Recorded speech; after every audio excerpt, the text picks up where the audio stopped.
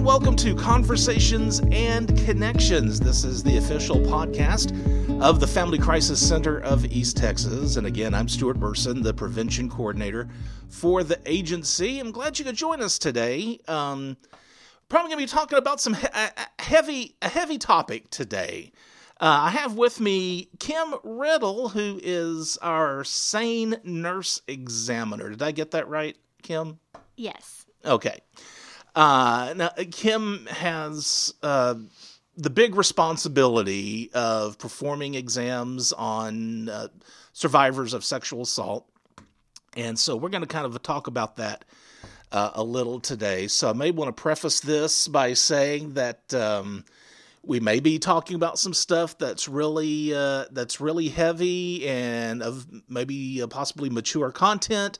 So just kind of keep that in mind as we go about the show today. Well, Kim, first of all, I appreciate you doing this for me. Thank you so much. Well, thank you, Stuart, for having me. So your title is SANE Nurse Examiner.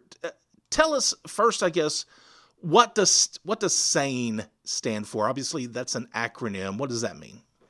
SANE stands for Sexual Assault Nurse Examiner. And so, yes, that is one of the roles that I have for the Family Crisis Center. Okay.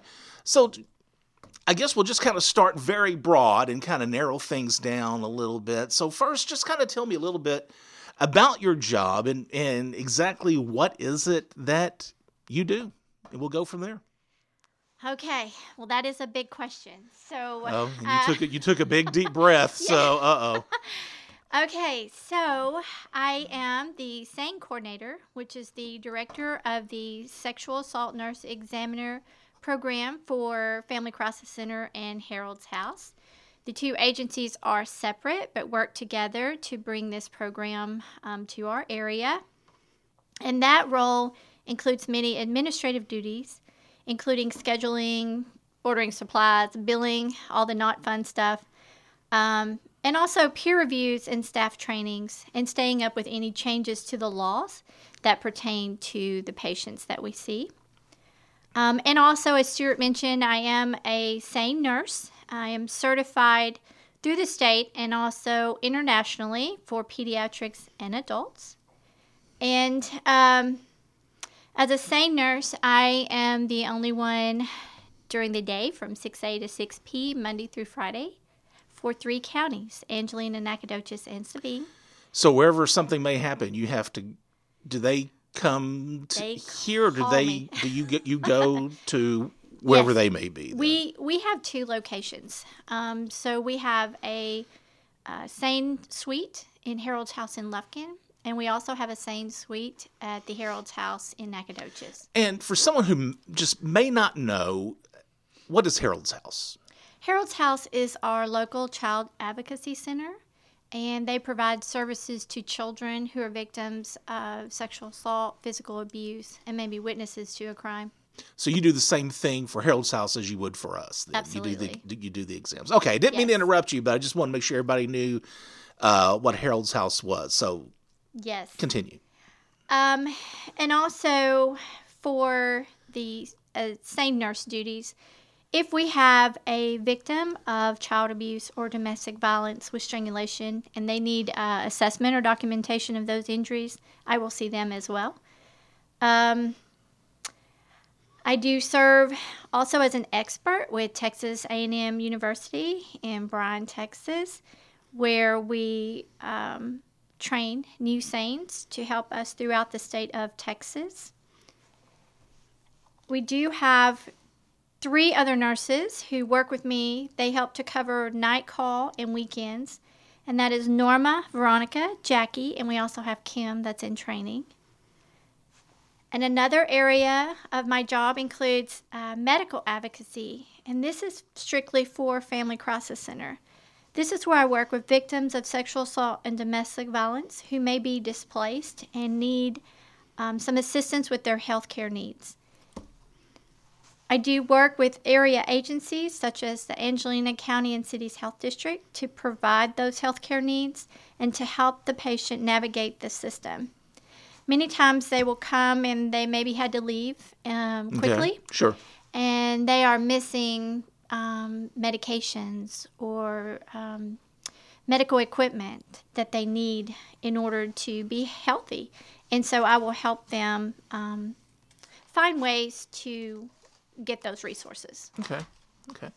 So the SANE exams, do they take place? I know you said at Harold's House there's a suite there, I guess, where you can do the exam. If it's an adult survivor, do you do your exam? Is it at the hospital, or is there some place within the agency that they go? Where does the exam take place? That's a good question. Every area kind of has their own system set up. Many are within the hospital systems, and ours used to be. But in 2012, the hospitals were unable to maintain their SANE program and had elected to kind of let that go. And Harold's House and Family Crisis Center stepped in and are working together to make sure that we're able to still offer those services to survivors.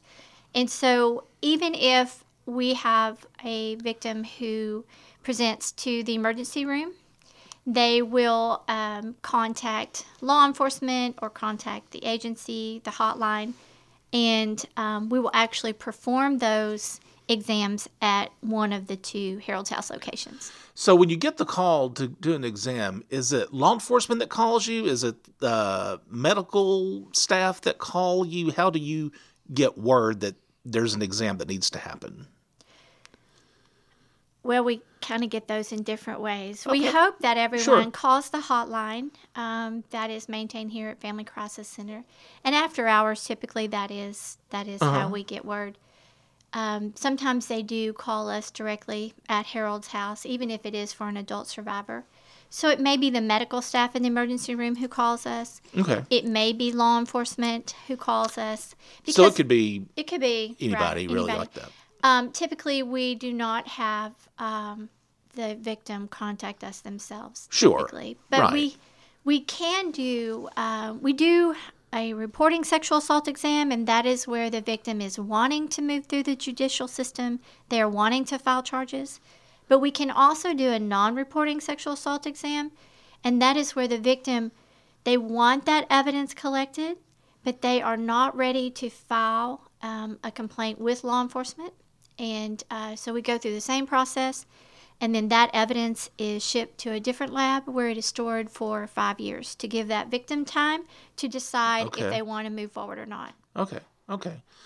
So it's also kind of important to point out that when you go do an exam, there's also a possibility that a sexual assault advocate may be there as well. I know we have advocate training here at the agency, and we have advocates on staff, and advocates can also be volunteers. So there may be someone else with you just to, you do the exam, but the advocate's role, I guess, is just to be more of a supportive role, I guess, for the survivor.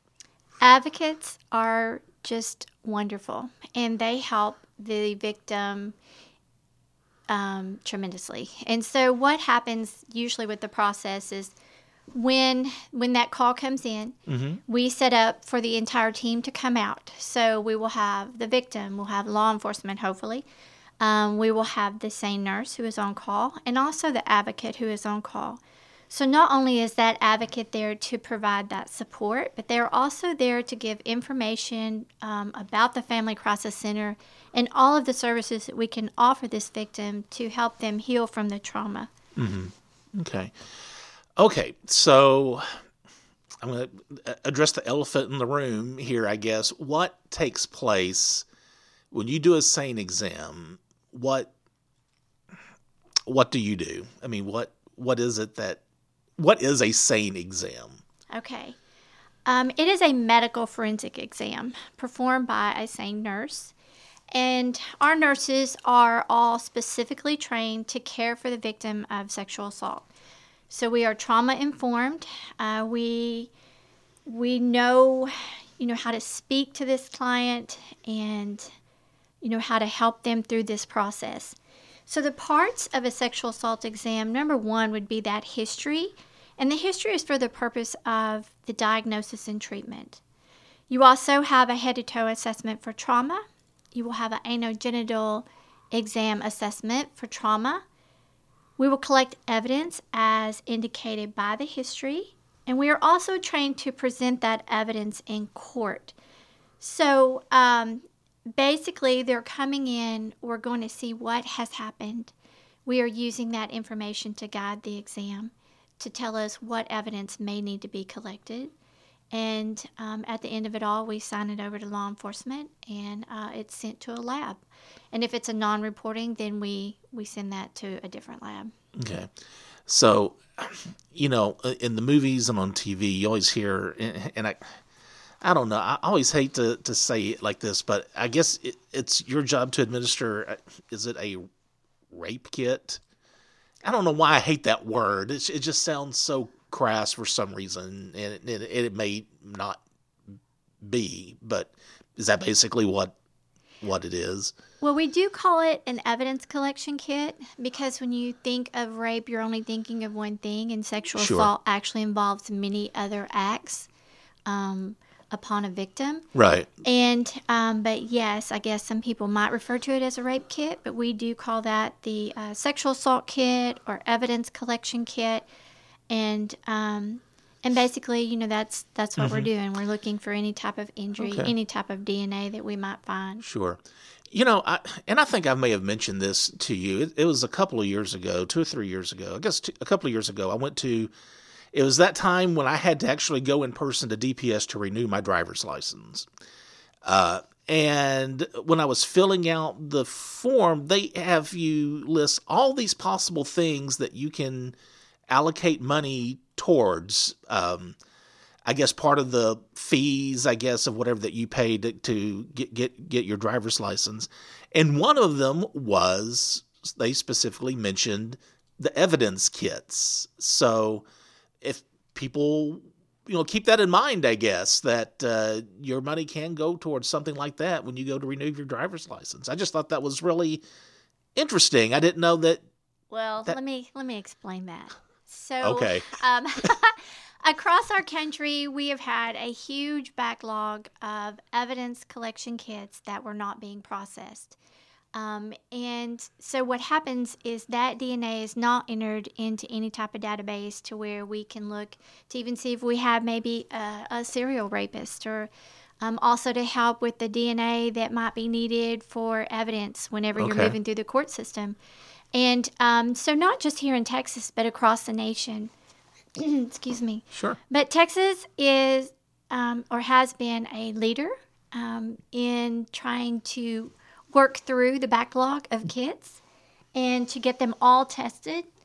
And I have spoken with law enforcement recently, and the process that was put into action last September is definitely making a difference. Our sexual assault kits now, excuse me, the sexual assault kits are put into the kit tracking system. So every time we have a case, I will enter that specific number into the database with the state.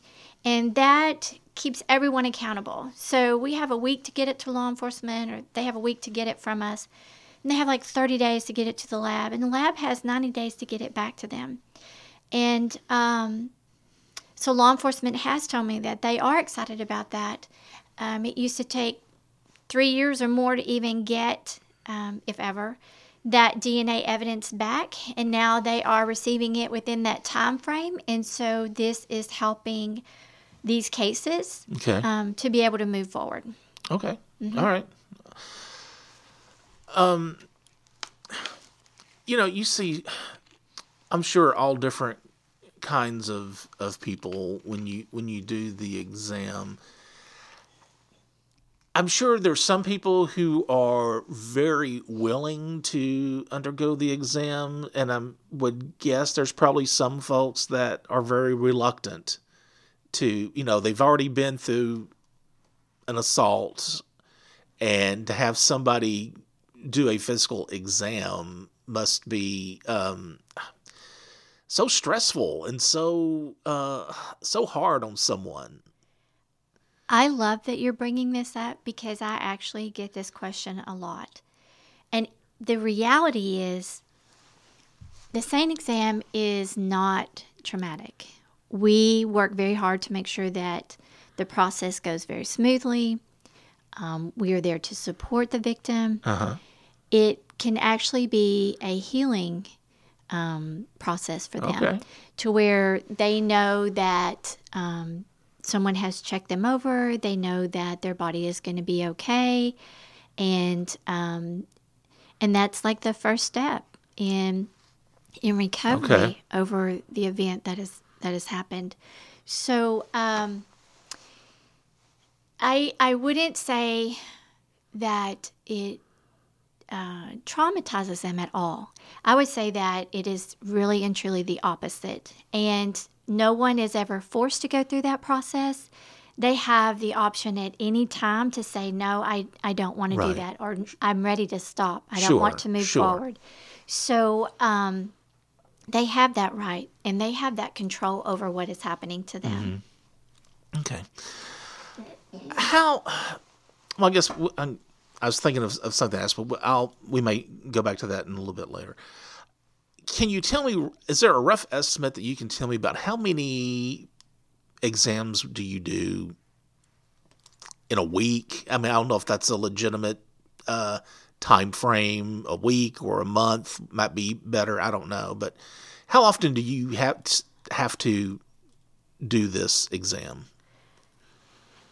There is no way to predict how the day or the week is going to go. There are days when I do multiple exams in a day.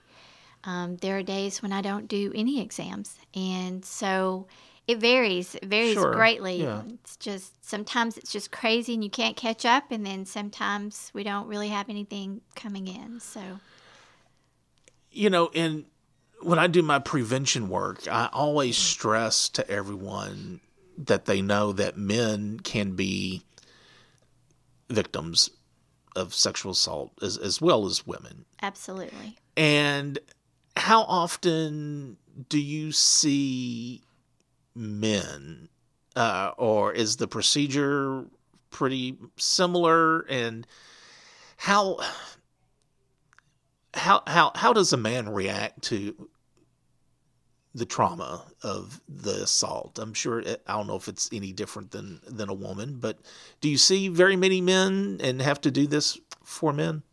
We do see men, definitely fewer men than women. Sure. I would say that the process is still going to be the same. We're still going to go through the history and the assessments and collect that evidence. I do think sometimes maybe it is harder for men to come forward just because, I don't know, I think they may feel like they should have been able to stop the assault. And sometimes women feel like they should have been able to stop the assault. And that can lead to feelings of guilt. And we don't want that. Right. So absolutely all the same services are available. They are not based off gender. So we are there for them. Okay. And something else that you do, we've been talking about the SANE exams, but I've been to, and I still want to one day, I want to go through one of your trainings that you do for law enforcement just to see what that's about. I think that may help me do what I do as far as, in my prevention work. But you also talk to schools about STDs as well, and you have these fun little props that you use. Yes. And how is that? Tell us, if you don't mind. Let's just briefly just kind of touch on that. What do you do when you talk to students or to the public about STDs? I would say that the presentations and the trainings that I do out in the community are probably one of my favorite things that I get to do. When I first started here, I remember telling Glenna that I do not want to speak in public. Like, do not sign me up. And that did not last very long. And in reality, I do presentations pretty frequently, and I love them. I usually bring a team of other people with me because we all have our specialties, and we'll go over things like child abuse, sexual assault, domestic violence, human trafficking, strangulation, and sexually transmitted infections. We do go to schools, we go to civic organizations. We do this with the cadets at Angelina College, and we also with different law enforcement agencies within our area. Yes, and I do have those toys. Stuart, thank you for bringing that up. But one of the girls from Harold's House went to Austin for a training, and she saw these stuffed animals that are made up of, like, I have gonorrhea, chlamydia, herpes, HIV, all these different things. And they're kind of a blowed up version of what you would see under the microscope in a stuffed toy. And so, yes, we do take those, and it is a lot of fun to throw it out into the crowd, right. And have them stand up and say, oh, yes, I've caught chlamydia or I've caught gonorrhea. And it's a little stuffed little animal or whatever that represents that does. Disease. Right? And it helps us to open up those conversations because people do not want to talk about infections that are within the anogenital area. Well, and that's one thing. And I was wanting to ask you, whenever you address, let's say, like the cadets at the police academy, do you find that a lot of them don't want to look you in the eye when you start talking about things like this? Is there a level of embarrassment that goes around the room? There is, I will say, and even at schools, we went around to all the area school administration in Angelina County not very long ago, and people are embarrassed to stand up and say, "Oh yeah, I caught herpes or I caught gonorrhea," but it opens up the conversation. What if you were a victim of sexual assault and you got one of these infections, and this was not your choice, and you don't come forward and you don't tell anybody that you're struggling with maybe symptoms, or you're not tested because you don't realize you should be tested. And so you don't want to say anything because you're embarrassed to talk about it. And that can be very limiting towards treatment. So I love having these conversations. We need to talk about it. If you're going to go to Walmart and nobody wears a mask, are you at risk for COVID? Yes. So if you are sexually assaulted or you are having unprotected sex, are you at risk for catching a sexually transmitted infection? Yes, absolutely. So it just helps to open up that conversation. And we all laugh and we have a good time with it, but it's really about education. Teens and young adults today, as tech savvy as a lot of them are, and I don't know if this is even related or not, are STDs still as big of a problem as they were, let's say, when we were in school, or kids? Are you trying to say our age there, Stuart? I'm trying to very daintily step around it. I don't know. Are they? I guess, are they as knowledgeable today? And is it still as big of a problem as it was, say, 20, 30 years ago? Well, first of all, we do call them sexually transmitted infections because many of those we can cure with an antibiotic. Okay. So the term STD we don't use as much anymore, but many people that it's still the term that they are going to use. And they are a huge problem for our young people. So 1 in 4 young people will have an STI by the time that they're 25. We also know that HIV is making a rise in our young people ages 15 to 24. And the reason is that young people, they are having unprotected sex. We are not talking to them about prevention. Okay. And they're not being tested. And so they're spreading these things. And, we definitely let them know that the only 100% way is going to be abstinence, right? But that if you do decide that is something that you want to do, you want to use protection. And then when we look at the sexual assault side, you don't really get a choice. You've been exposed to things, right. Against your will.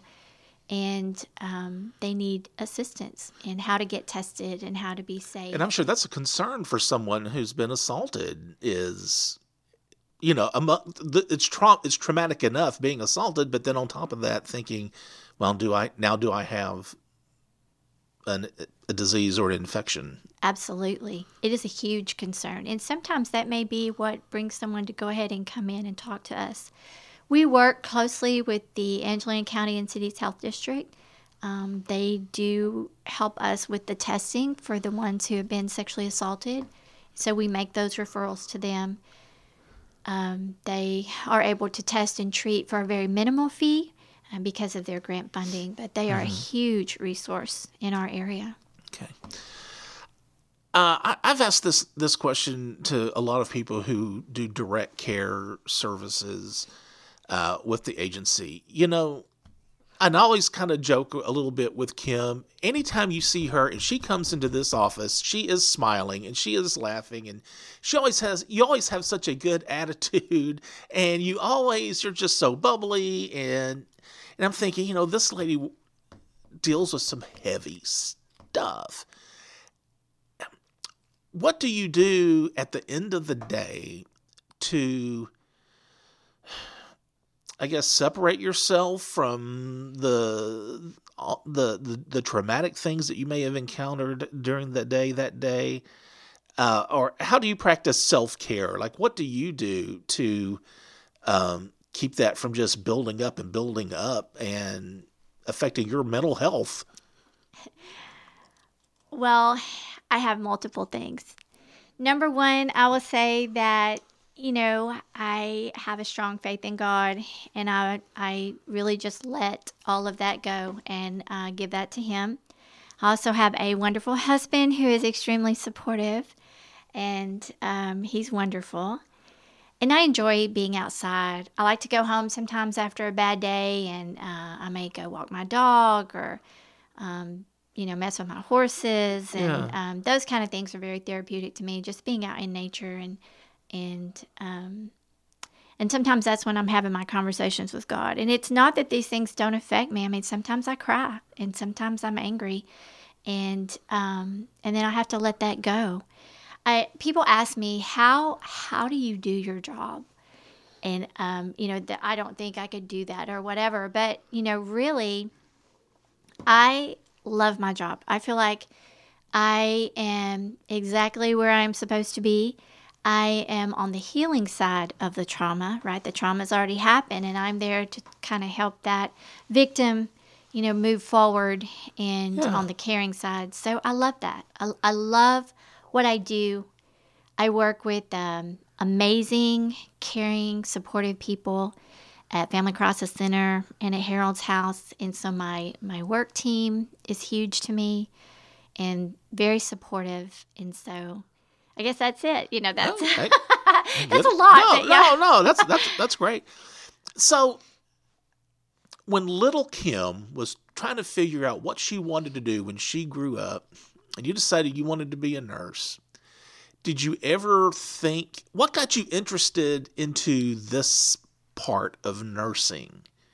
Because nursing is there's such a huge gamut that that you can that you can do in the nursing field. What made you decide to do what you do? Well, that's a good question. I have tried many areas of nursing, and I think that's what's so wonderful about nursing is there are so many areas of practice that are available to you. But I don't know. I really just feel like when the timing was right, I was ready for a change, and really I just kind of opened it up to God and said, "Okay, I'm ready. Now what are we going to do next?" Yeah. And it's always been a field that I was just kind of interested in. And He just opened all the doors, and really, that's how I am here today. And how long have you been doing this for the Family Crisis Center? 5 years. Oh, okay. So not really in the grand scheme of things, not very long. Yeah, I guess. I've been a nurse since 1993, so for 27 years. So I've definitely been in all kinds of areas, but But yeah, it feels like I've been here 100 years, but really it's only 5 years. So All right. It's been a ride for sure. All right. Well, Kim, thanks. I appreciate this time. And I may have you back in the future if we decide to dig deeper in a specific area. I'd love to have you back to talk more, but thanks a lot. Okay. Well, thank you for having me. I did enjoy being here today. Well, and if you have any questions or comments about this episode, we do have an email address. Of course, that is conversationsandconnections@fccet.com. And if you feel like you need our services for any particular reason, we do have a toll-free hotline that is answered 24 hours a day, 7 days a week. That number is 1-800-828-7233. That's 1-800-828-7233. And as always, remember, be the voice.